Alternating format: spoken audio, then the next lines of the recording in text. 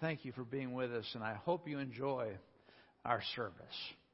Well, we've got VBS coming up, like Richard was talking about, and if you look in the bulletin, you can actually see how many people we need here. We've got Worship 5, Craft 0, no, can't be there anymore, Snacks 2, Games 6, 15 Decor, 3 Media, then 5 for small group lead, and 2 and 11.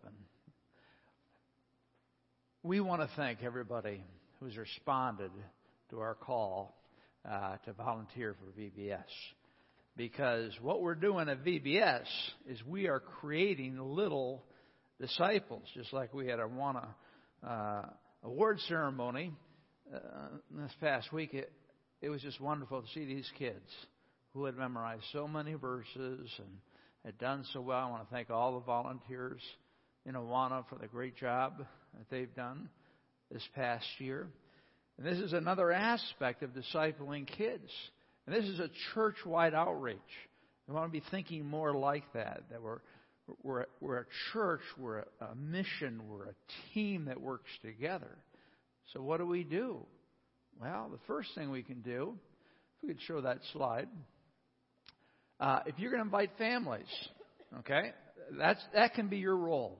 Even if you don't have kids, there might be somebody that you can invite out to this time.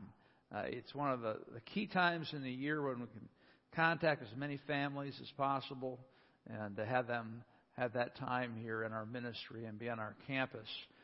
So, again, circle number 7 if you're going to invite families. And that's the next steps right under where you put your name. It says next steps and 1 through 10.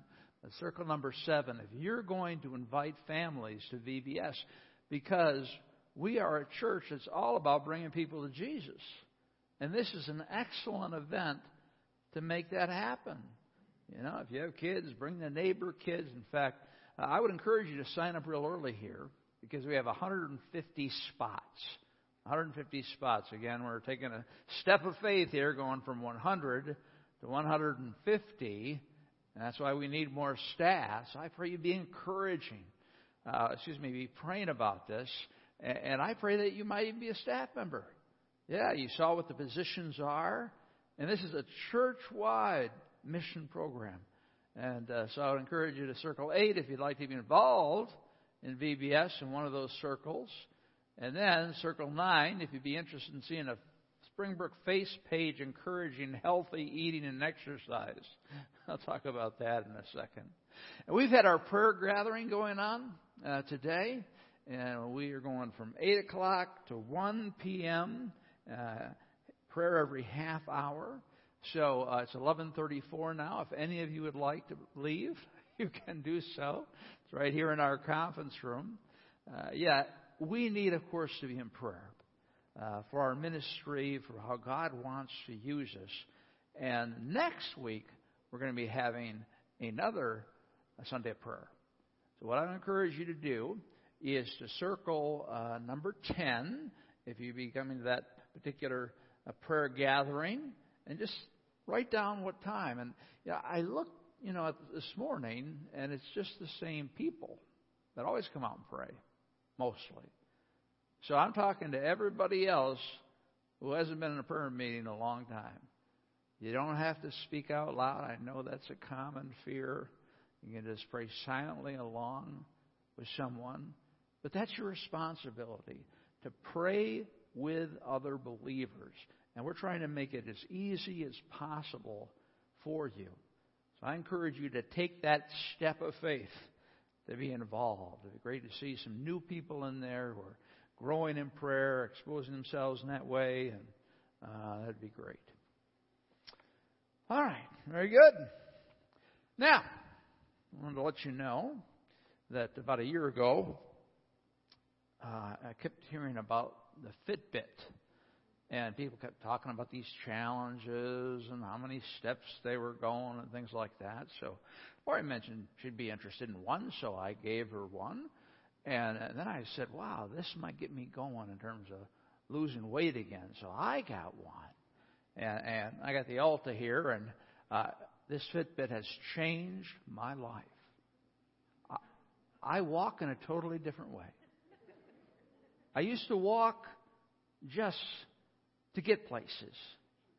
But now every step I take is a step of health. I was at Office Max just Friday, and I parked in the back of the parking lot. You know, it's great back there. I mean, you can choose from so many different spaces. You can park your car in any type of configuration you want to, and nobody's going to care. They might drive by. Oh, that's weird. And your car won't be scratched. That's another motivation. But I picked up an extra 200 steps just doing that. And I've been walking around this room throughout the week, that is, doing my rounds at lunchtime and other times. And I've been praying for you guys. I've been praying for this church and this ministry. I've been lifting you guys up and talking on the phone, whatever I might have going on at that time. But I've lost, let's see, in the last 6 weeks, 15 pounds. So, yeah, thank you. Again, it's not that big a deal, but it's for me. The last time I had mojo, God gave me mojo back in, 2003. And I had lost 28 pounds. And then it stopped and went back up again. So I got my son's wedding in July, so that's kind of motivating me. And then also just the whole idea of honoring God's temple. You know, we all struggle, a lot of people struggle with weight. In fact, statistics say that 50% of adults are on a diet. I mean, in terms of they're actively trying to lose weight. And those that lose the weight, 90 to 95% gain the weight right back. Losing weight is very, very difficult. I'm an emotional eater, so whenever I'm stressed or, disturbed for some reason, I'll reach for cookies or candy, and God has given me the willpower.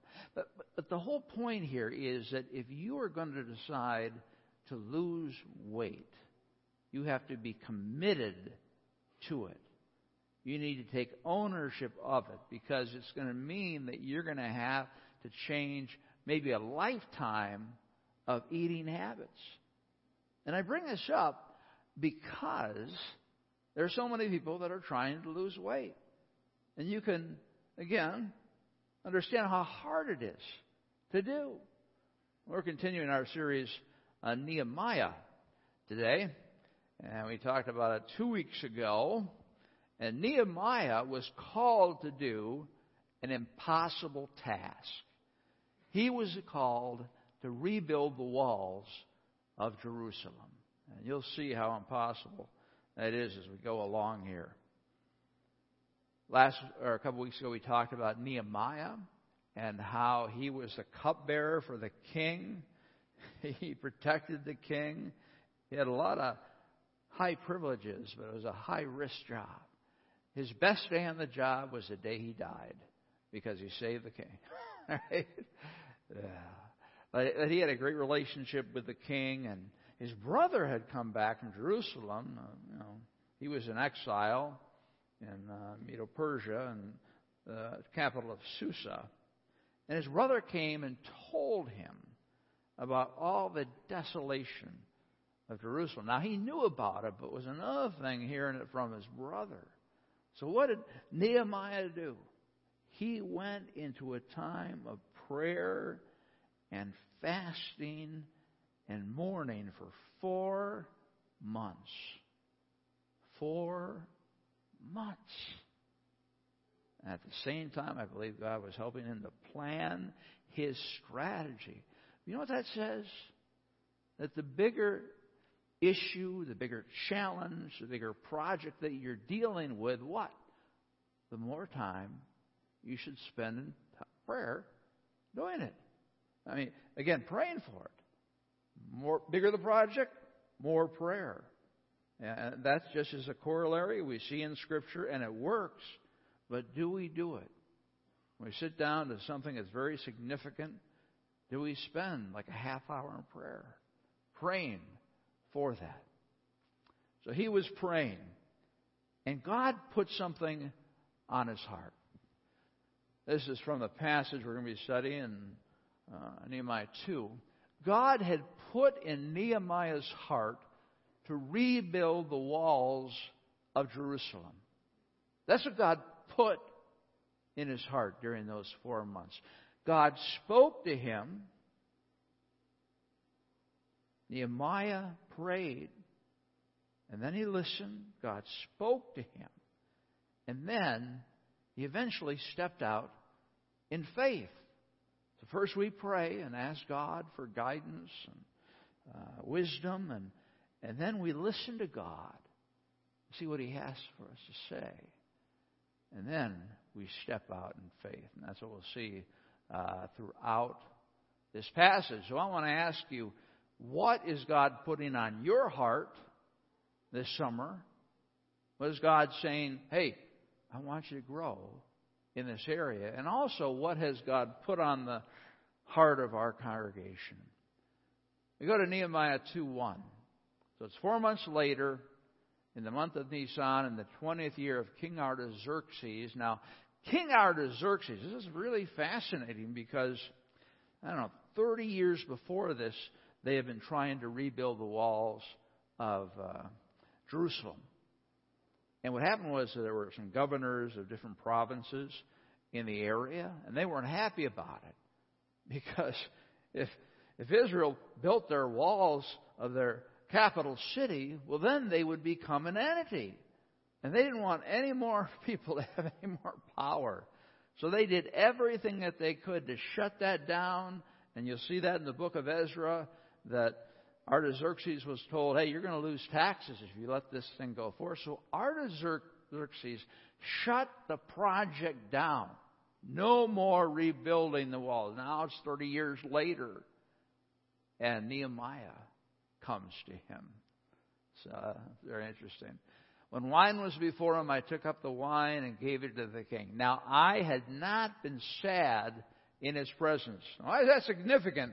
Hey, listen, if you're approaching a Middle Eastern king in that day, you better be happy. I don't care what's going on in your life, but he doesn't want to see any unhappy people. And so, now, I had not been sad in his presence. So a 4-month period, Nehemiah was struggling with depression and struggling with just, what am I going to do? He was always joyful with the king. But this particular day, he was going to step out in faith and make a big ask. This particular day was the day that he was going to make a really big ask of King Artaxerxes. So the king notices it. And the king said to me, why is your face sad, seeing you are not sick? This is nothing but sadness of heart. I think this is fascinating. Then I was very much afraid. There's a lot of risk here. Especially if you ask the king for things, Could have lost his job. He could have been beaten. Things would not have gone well. But again, because he had prayed and he had prepared himself, he was willing to take this step of faith. But notice, he was afraid again. And you would think, come on, Nehemiah. God has put this vision in your heart. You planned it out. Why are you afraid now? Because it was at the very point when Nehemiah was going to take that step of faith. That's what taking a step of faith is, right? It's kind of scary, right? It's like, well, if I do this, all these things could happen. I feel that God is telling me to do this, but we can think about it and pray about it. But when it comes to that point where we step over the line, there's human fear. And that's okay. How did he respond? I said to the king, let the king live forever. That's always what you want to say to a king if you meet one.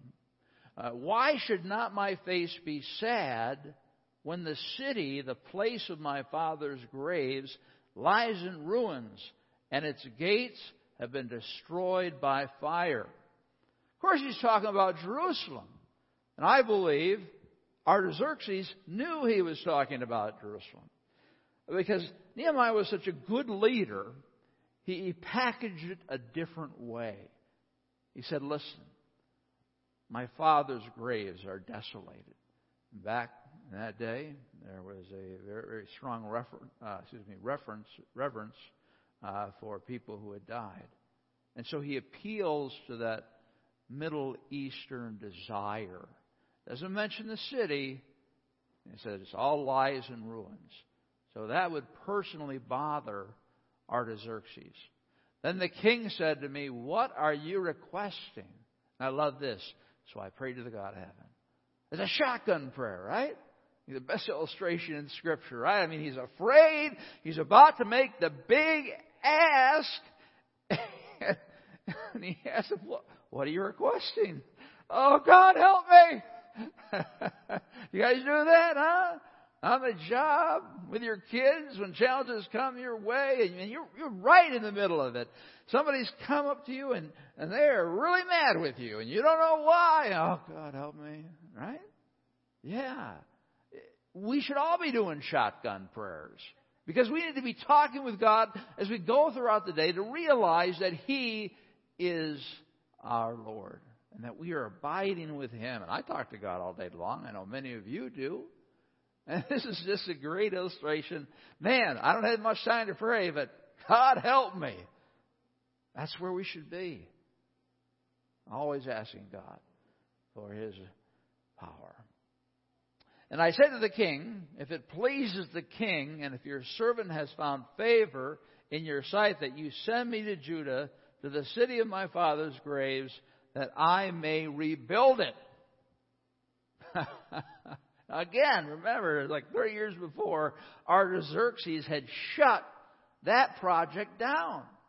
And now Nehemiah's coming back and saying, hey, would it be okay if I did that? Now that's what was so impossible about this. Why would he change his mind?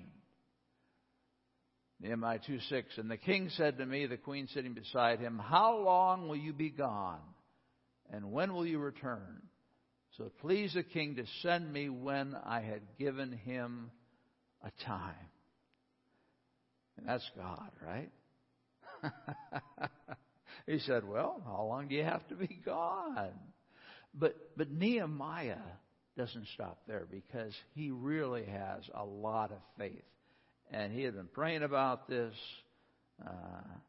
beseeching God for favor. So he goes on to ask for a lot of other stuff.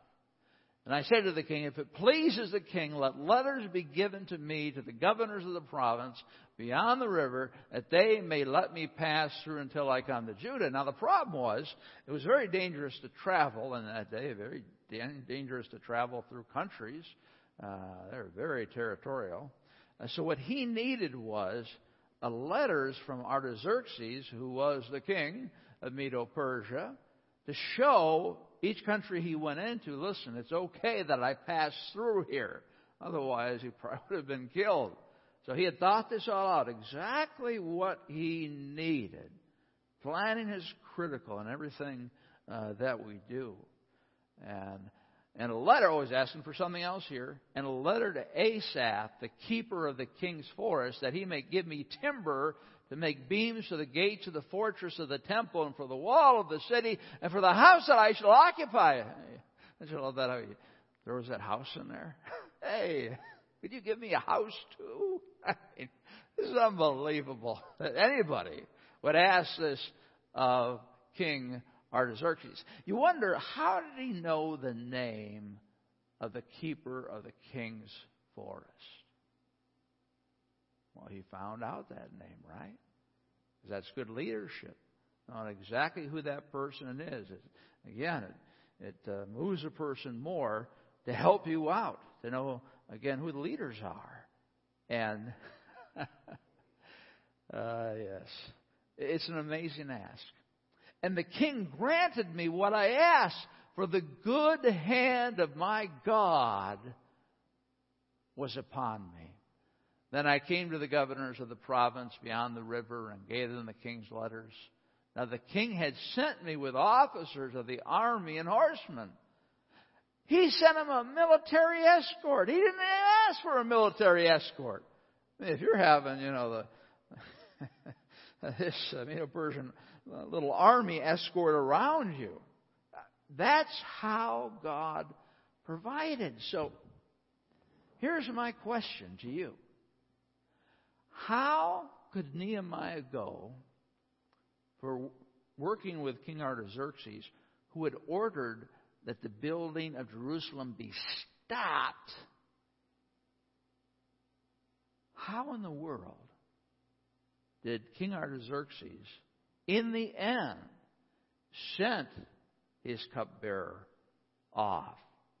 He gave him all the timber that he needed. He gave them letters in order to get through those areas. And he gave him a house. How does that happen?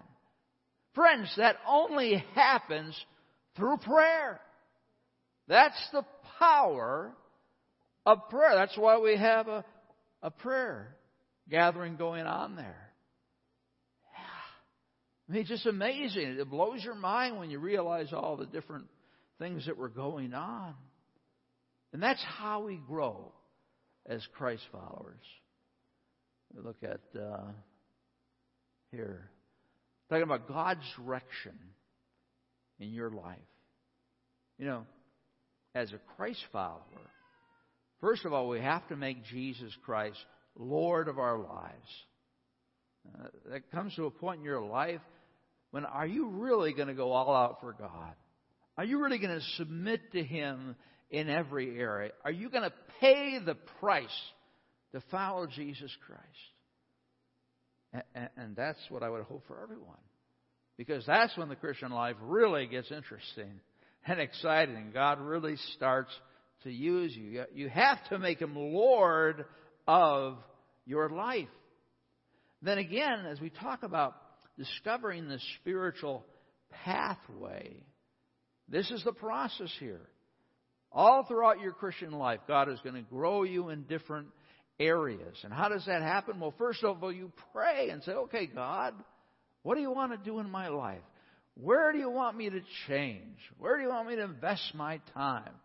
As we think about the summer, that's always a nice time period where we have more discretionary time to do things I like to do. It's a great time to grow spiritually.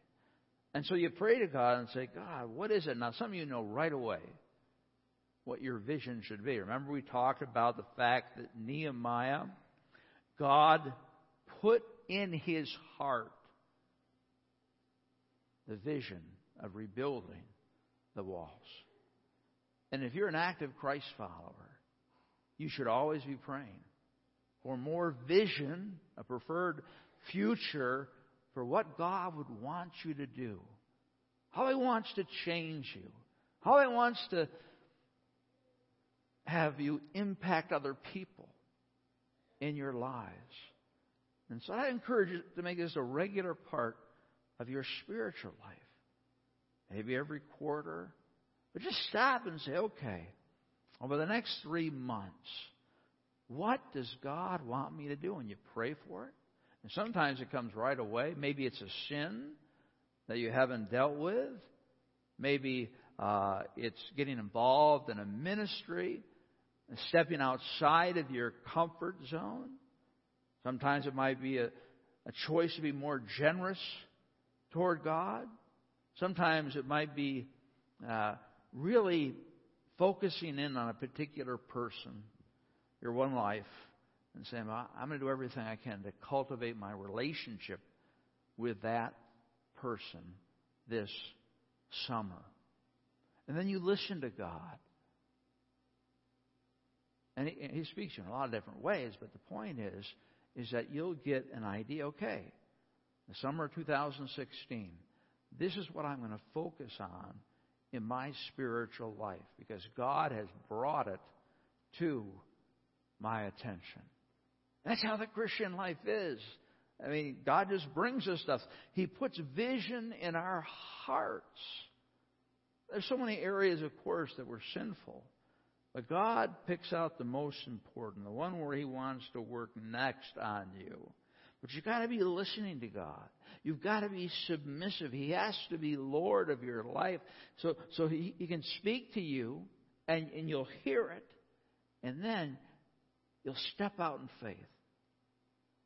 So important. As we discover our spiritual pathway, that really is the process. Nehemiah 2:10, but when Sanballat the Horonite and Tobiah the Ammonite servant heard this, it displeased them greatly that someone had come to seek the welfare of Israel. Who are these guys? Well, they were the local governors of the provinces, right? They're the ones who told Artaxerxes, "Hey, you better stop that wall from being rebuilt, because if they do, you're not going to get any more taxes for them." And that's why he shut down the project in the first place. So they're back now, and they say, "What is going on? We thought we shut this thing down." They were not happy in any way. And friends, wherever we do God's work, there's going to be opposition.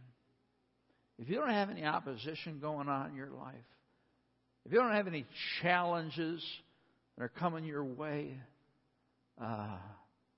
you're not living a life.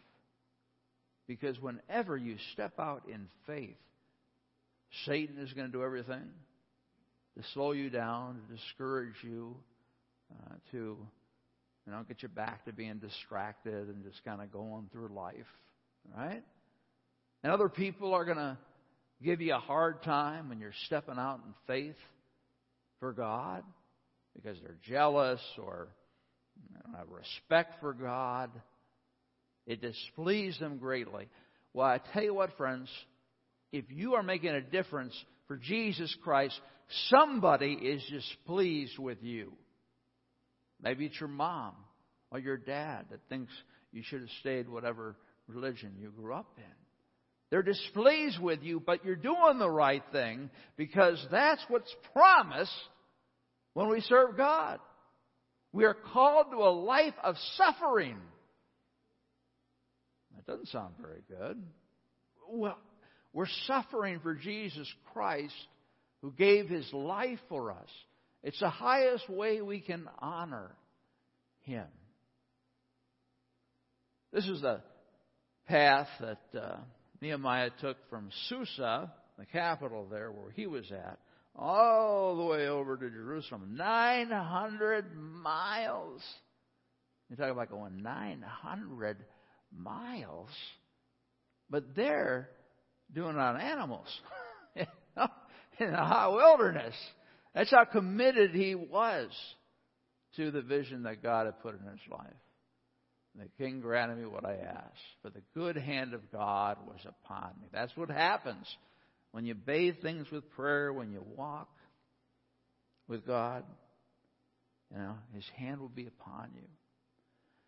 So I went to Jerusalem and was there for 30 days.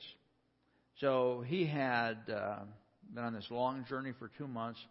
So I assume he was just resting. I mean, that's quite an ordeal to rest just for 3 days from that big project that he had of just getting to Jerusalem. Nehemiah 2:12. Then I arose in the night. Now what Nehemiah is going to do here is that he is going to evaluate the city. Now, of course, he has done all the preparation that he can back in Susa. But now he's on the ground. Now it's his opportunity to check things out, to see how really bad things are. Now, he's already been thinking about his strategy to rebuild the wall, but now he's there. And so he wants to go around and personally see every aspect of it so that he can get the job done. And I told no one what my God had put into my heart. There it is. What God had put into my heart to do for Jerusalem. That's what God put in Nehemiah's heart. What has God put in your heart to do for Him? What has God put in our church's heart to do for Him, because that is the most important thing that we can do. There was no animal with me, but the one on which I rode, there were a few men with him. He's probably riding on an animal because he was a leader. That's at least what they did. Now here is a replica of the city of Jerusalem after Nehemiah rebuilt the wall. Now, friends, to tell you how impossible this is, that's like, they say, 1.5 to 2 miles. 1.5 to 2 miles of wall that he had to rebuild. And when Jerusalem was attacked, what they did is they ripped the walls down, and there were these huge boulders that were it's a wall, and they fell down the hillside. So in order to rebuild the wall, you had to take these unbelievable boulders. They probably had some type of system helping them to get them back up to the top where they could place the boulder. So when Nehemiah was going around the city, he was going around the southern end. He didn't need to see it all.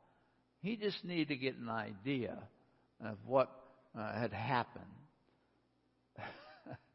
And to think that they completed this wall in 52 days. 52 days. We'll talk more about that and how they got that done.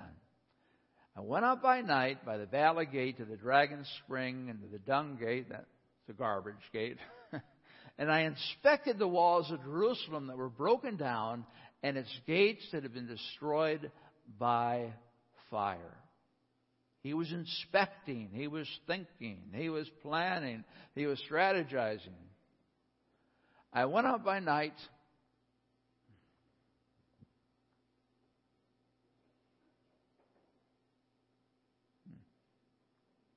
Then I went to the fountain gate and to the king's pool.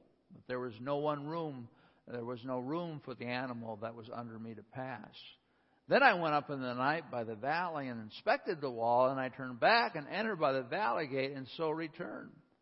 And the officials did not know where I had gone or what I was doing, and I had not yet told the Jews, the priests, the nobles, the officials, and the rest who were to do the work. What's the big secret here, Nehemiah? Why are you waiting to challenge them to build the wall? Because Nehemiah was an incredible leader. In leadership, as you know, it's all about timing. It's all about when you go to ask your boss for a raise. It's got to be the right time.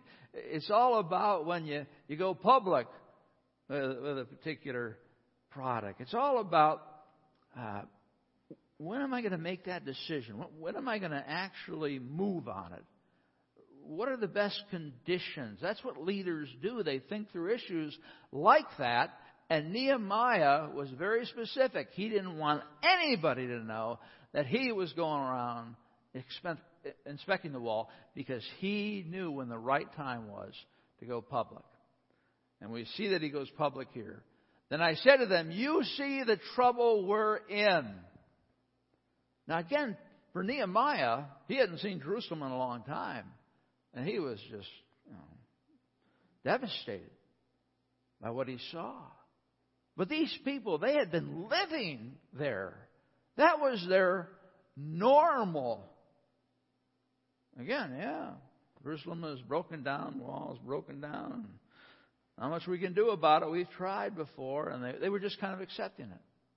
And friends, that can happen to all of us in our spiritual lives. We just kind of go on auto run in our spiritual lives, and we've got this particular area where we're not glorifying God, and this area where we really need to grow, and we got to spend more time with God to develop intimacy with Him. But it's kind of like, well, this is the way it's always been. And people will use that auto drive for years, year after year, and they will go nowhere spiritually. Well, friends, that is not what God wants. And that's not what you should want. You should want to be fully aware of your circumstances. And as they change, how God can help you. I mean, we all have baggage, right?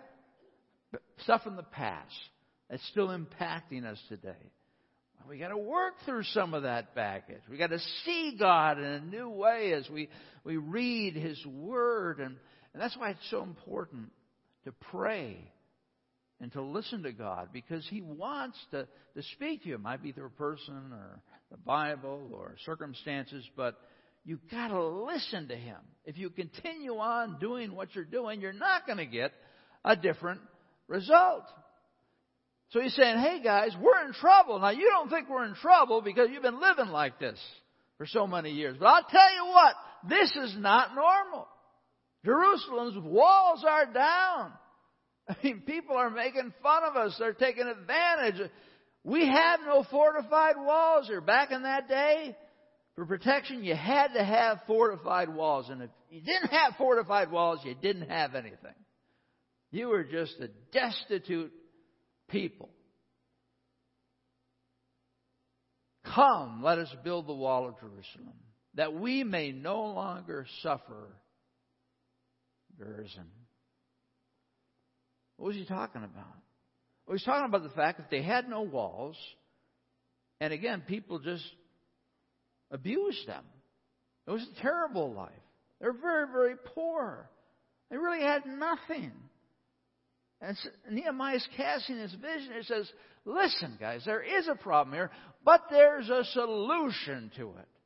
And let me tell you what that solution is. And friends, if you're feeling stale spiritually, you need to go to God. And you need to say, God, show me. Show me what direction you want me to go. Show me what you want me to do differently so I can return to that time when I'm excited about walking with you. And He will show you. And you might not like it, but you better deal with that issue or you're not going to get off that particular track that you're on. So he casts the vision. Now, people are still saying, well, who is this guy? Is he trying to make a name for himself, or is he an empire builder? Then he says this, that had been up for me for good, and also of the words the king had spoken to me. And they said, let us rise up and build. What did Nehemiah do? What was the kicker here? How did he get these people in motion? He told them what God had done. He told them about Artaxerxes, the guy who shut this project down, sent me with the letters of protection, sent me with timber, sent me with a military force. That's what happened. I tell you, you tell a story like that and people go, wow, maybe we can rebuild this wall. We've never thought it was ever possible, but we've seen God at work in your life. And that's the beautiful thing about being part of the body of Christ, is that we see miracles in each other's lives. I was just talking with a family who has been struggling so much with lost jobs and they're trying to move. But they were... It was just really interesting. They were joyful because God had provided in such miraculous ways for them. And people say, well, why aren't you more freaked out? Well, don't you love that? That's how Christ followers live. They live in every day with Jesus. And they said, notice that? It's not Nehemiah said. They said, rise up. Let us rise up and build. So they strengthen their hands for the good work. Wow! This is an incredible chapter, isn't it? Nehemiah 2:19, but when Sanballat the Horonite and Tobiah the Ammonite servant and Geshem the Arab heard of it, they jeered at us and despised us and said, what is this thing that you're doing? Are you rebelling against the king? Again, opposition comes their way. Then I replied to them, the God of heaven will make us prosper, and we his servants will arise and build, but you have no portion or right or claim in Jerusalem. Amen, Nehemiah. Put them in their place. They think that they can take you down. Well, they can't take God down. He's saying, listen, guys, it's not happening. All right? You're not going to stop this project, so why don't you just go home? You have no authority here. God has the authority. And He puts them right in their place. And don't worry, they'll be back. But again, we have to realize that as we step out in faith, we're going to get pushed back. And we just have to believe and even tell the person, hey, I know you don't think this makes sense, but God says it makes sense. And speak out about your trust in God. I was really just stunned this past week when President Obama released a memo in the middle of the night. What happens in the middle of the night, right? Evil things. Basically said, hey, listen, if you schools, public schools, if you still want to receive federal funding, you have got to let children go into whatever bathroom where they feel their identity is.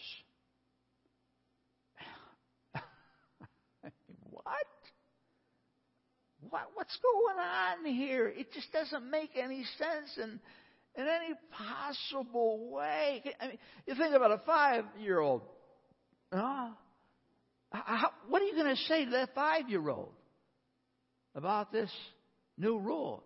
So they have to nail down their sexual identity at 5 years old. That is foolish.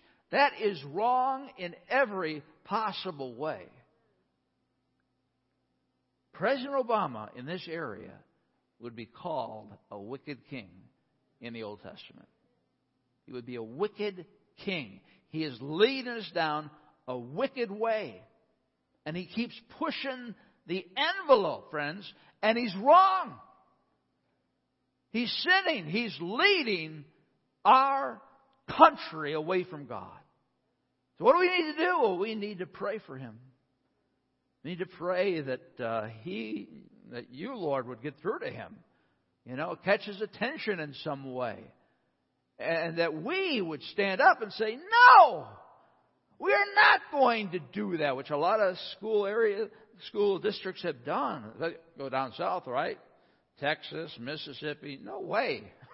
Who do you think you are, for Pete's sake?